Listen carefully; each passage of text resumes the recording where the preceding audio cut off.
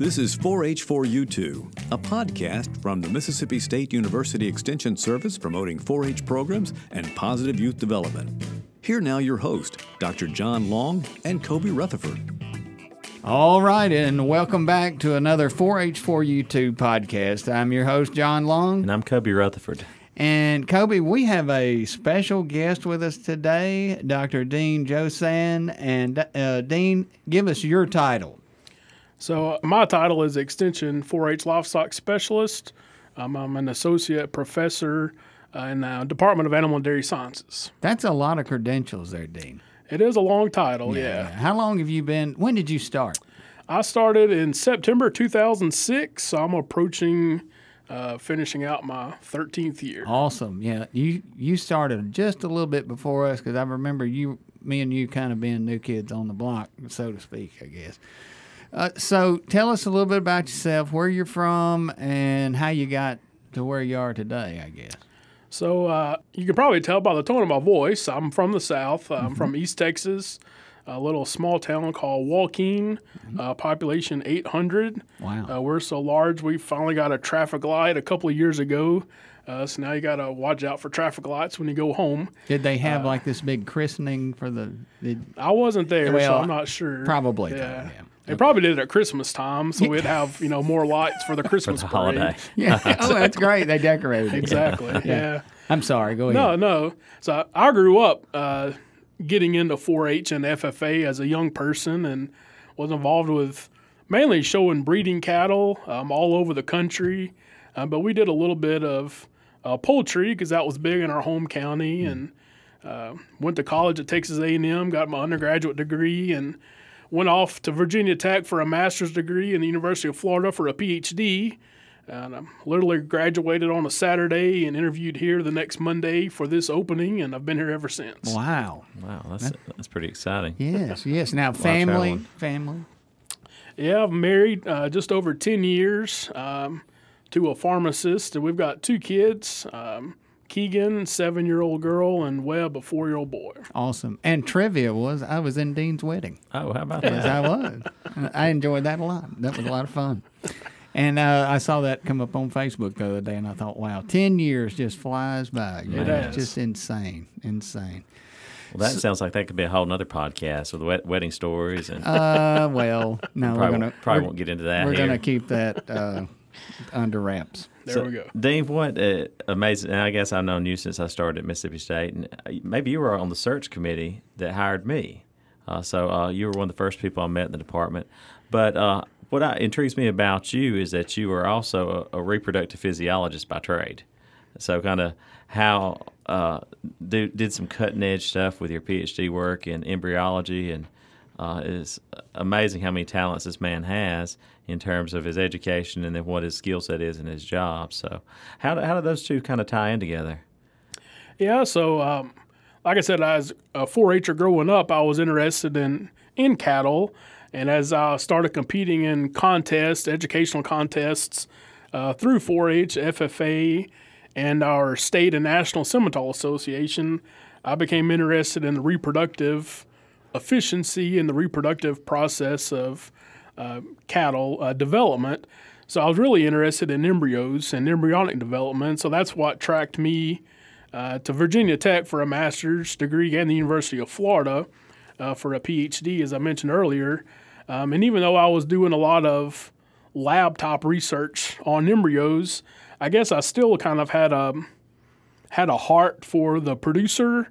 Even though I was working more with dairy cattle at that time, I still wanted my research to be applicable to a producer, because what was the point of doing research if you can't tie it back to benefiting someone's life and profession?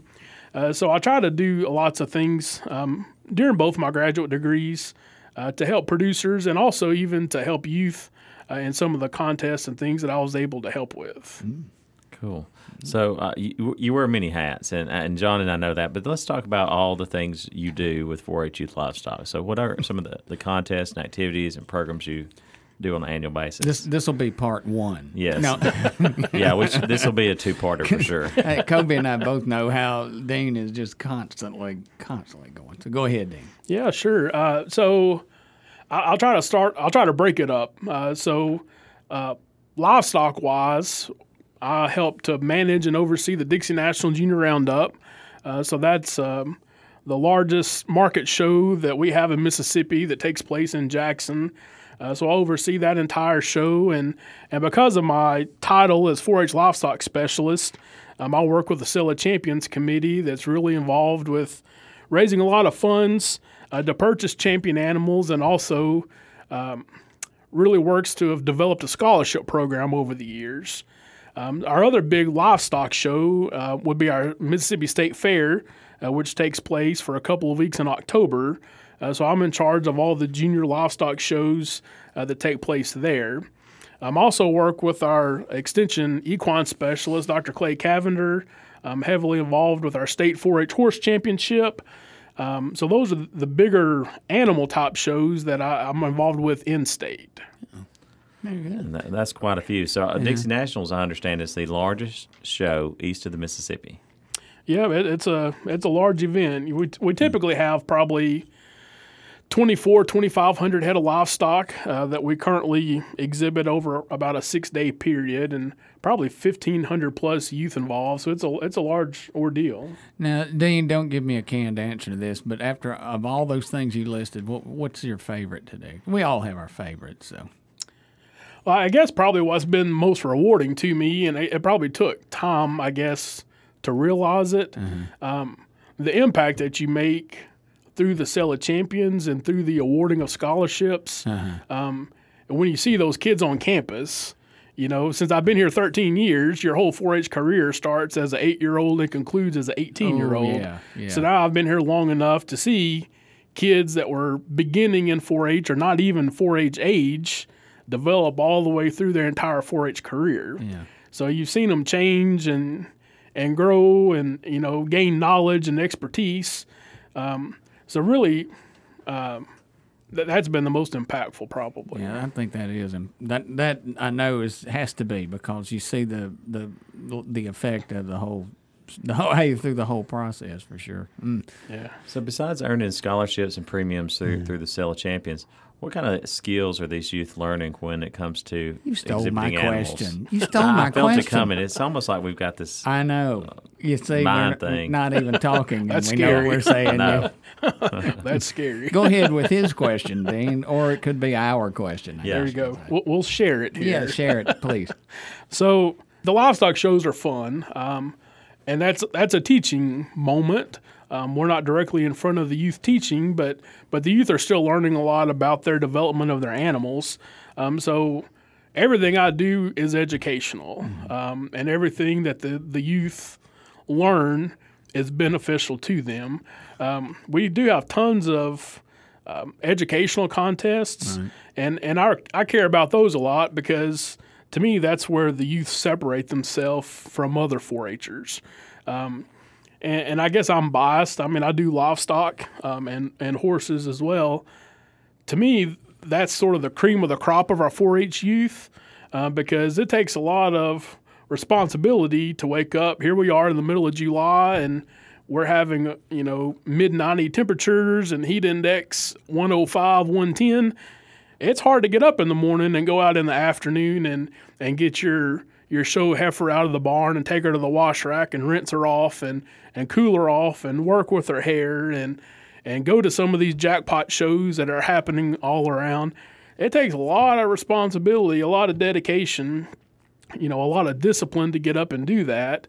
And we try to educate our youth with quality assurance practices to make sure that they know what they're doing to their animals, is safe and humane, and they're treating them to the best way they can. Right. So there's just a lot that really goes into the whole 4-H livestock project. So, how do I myself never owning livestock? My dad had some cows, but other than that, how does a young person, like on that early stage in 4-H, how do they get involved in the livestock program if their parents or whoever doesn't have the availability of an animal? How does that work? Well, or does it work? as far as showing an animal or just getting involved? Getting involved, getting started, I guess, from the base level, since we talked about that. Yeah, so if a family isn't able to own an animal for whatever reason, but they're still interested, we've got a whole variety of contests. A couple weeks ago, we just had our 4-H beef cookout contest in the North and the South. Right. So you're still learning about choosing your selection of beef to cook and how to prepare it, and that's educational in and of itself. Right. Then we've got lots of other contests. We've got judging contests, where youth are going out and learning about animal selection and what makes a good market animal versus a good breeding animal, and how to compare, animals within a class, and how to defend your reasons, and how to come up with your, decision-making process. We've got quiz bowl competitions and visual presentation contests. If you were interested in showing beef cattle, it would be easy to go to Project Achievement Day for a younger 4-H'er or to Club Congress for an older 4-H'er and talk about breeds of cattle or whatever topic was of interest to you. So that way you're doing some homework and you're learning more about, maybe livestock options that are available to you before you actually invest the money and get the animals and proper housing and things of that nature. And I guess that would dispel the myth that, it's just not getting in the ring with an animal. There's just so much more to do other than that. Yeah, I would say everything that I do with livestock and horses, there's probably over 30 educational top contests that a youth could be involved in. Wow. And that could be from, more of the arts and creative expression top contests, such as creating a dairy poster about the theme that year for, Dairy Month in June that's turned in at Club Congress. To the horse side of things, we've got photography contests and horse art contests where you could be drawing a picture or drawing a cartoon to designing a piece of furniture that's horse-related. Wow. So there's all kinds of opportunities available. The opportunities are endless. It's just how much do you want to jump in and how much do you want to get involved with. Right. It sounds like it's a little something for everybody. And it seems like most of the kids or youth that participate in these showing animals and livestock, it seems like they do other things within 4-H. So I've seen them here at Club Congress participating in public speaking contest or maybe other things under the Ag and Natural Resources umbrella, forestry judging, meats judging. It seems like they're really involved in a lot of different things. And Kobe was you were at the cookout. Yeah. Right? Man, that was phenomenal. Yeah. I was very impressed with the beef cookout and pork cookout this year. Well, even poultry too. So it was kind of neat to see those kids light up their grills, and most of them produce something pretty delicious, I think. All I ever get to do is hear about that. I never get to go because I'm in Nebraska at that time. So y'all have fun. Yeah. What I also like about the youth program is it's something that a child can select as their project and either make it a short-term project like getting a market hog or a pig project, or even a chicken project that's even a shorter duration of time, or they can get a long-term project like a heifer and keep that heifer for an entire year and work that animal and do something with her from January to December. So you can design how you want your project to work depending on what species you select if you have that option, and even go on to different levels. I know you go chair several national contests and take 4-H'ers from the state to where all do y'all go? Yeah, so I'll start at the regional level first. We do have a Southern Regional 4-H Horse Championship that we host in Perry, Georgia, and this is the only regional 4-H horse show that's offered in the entire country. So youth in the 13 states that make up our region are, eligible to compete in if they qualify to go. I'm the chair of the equine specialist group, so it's a lot of work that goes into putting on that event. And we can send our top 2 senior teams or individuals in our horse contest to compete in that educational event. And we can send up to 70 horses that qualify as well. And we've had a good history of our youth with our horses being very successful at that show. From an educational standpoint, There are a variety of state contests that I host throughout the year where we qualify youth to go to national competitions. So in November of every year at the North American International Livestock Expo in Louisville, Kentucky, we will send a dairy quiz bowl team and a dairy judging team. And then I guess this is maybe the third year that we've sent a 4-H livestock skillathon team. And that's sort of a unique team that we develop. That's not a county-based team. We kind of work with some of the elite 4-H'ers in beef, sheep, swine, and meat goats. And we kind of single out some of them and do some mock contests and really kind of select the cream of the crop to represent us on that team. And then early January is where we send the majority of our youth out to the Western National Roundup in Denver, Colorado. We send up to 6 horse-related teams, a meats judging team, a livestock judging team, a livestock quiz bowl, and then we also take a couple of other competitions that I'm not directly involved with, but we take a consumer decisions team and a prepared public speaking individual. So altogether, it's probably over 30 youth that can qualify to go out to that event. Now, do y'all usually take a plane or drive a bus, or how do y'all get out there to Denver? We used to take an MSU bus, and that was about a 24-hour trip out there and back with very little stops. Recent years, we've taken the big airplanes, and every county sort of coordinates their own travel to get out about the same day. And people like taking a direct flight of about 2 hours versus a 24-hour bus ride with people not brushing their teeth and all that stuff. Yeah. I got a funny memory of that. I've never been to it, but I got a funny memory of that. Was, hey, Kobe, you've heard me talk about Clover Clues. You know, we had this little thing. Dean, I had to get a report. Do you remember this? You probably don't. It's been a long time ago.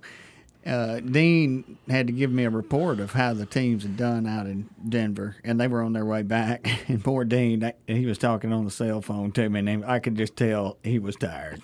And so, but we did really well that year, I remember, and I had to give his report for him. But I remember those bus trips and y'all talking about them. So yeah, that would be a long time.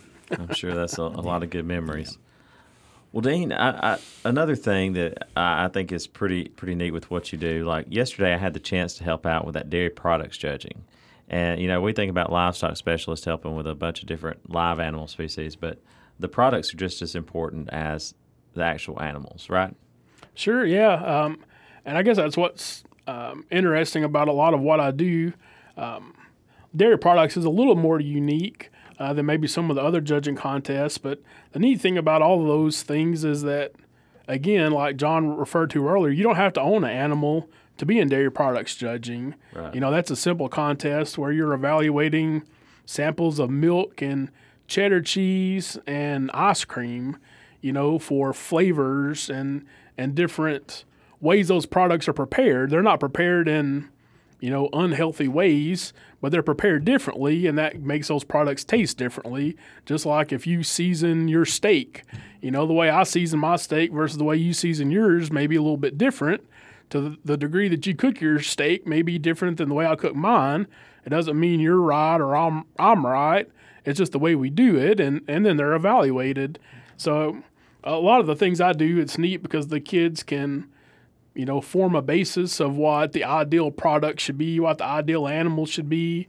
And the neat thing is, a lot of the judging contests, all that stuff can go over to consumer decisions judging or another type of judging event. You know the structure of how to present your reasons and how to make your choices.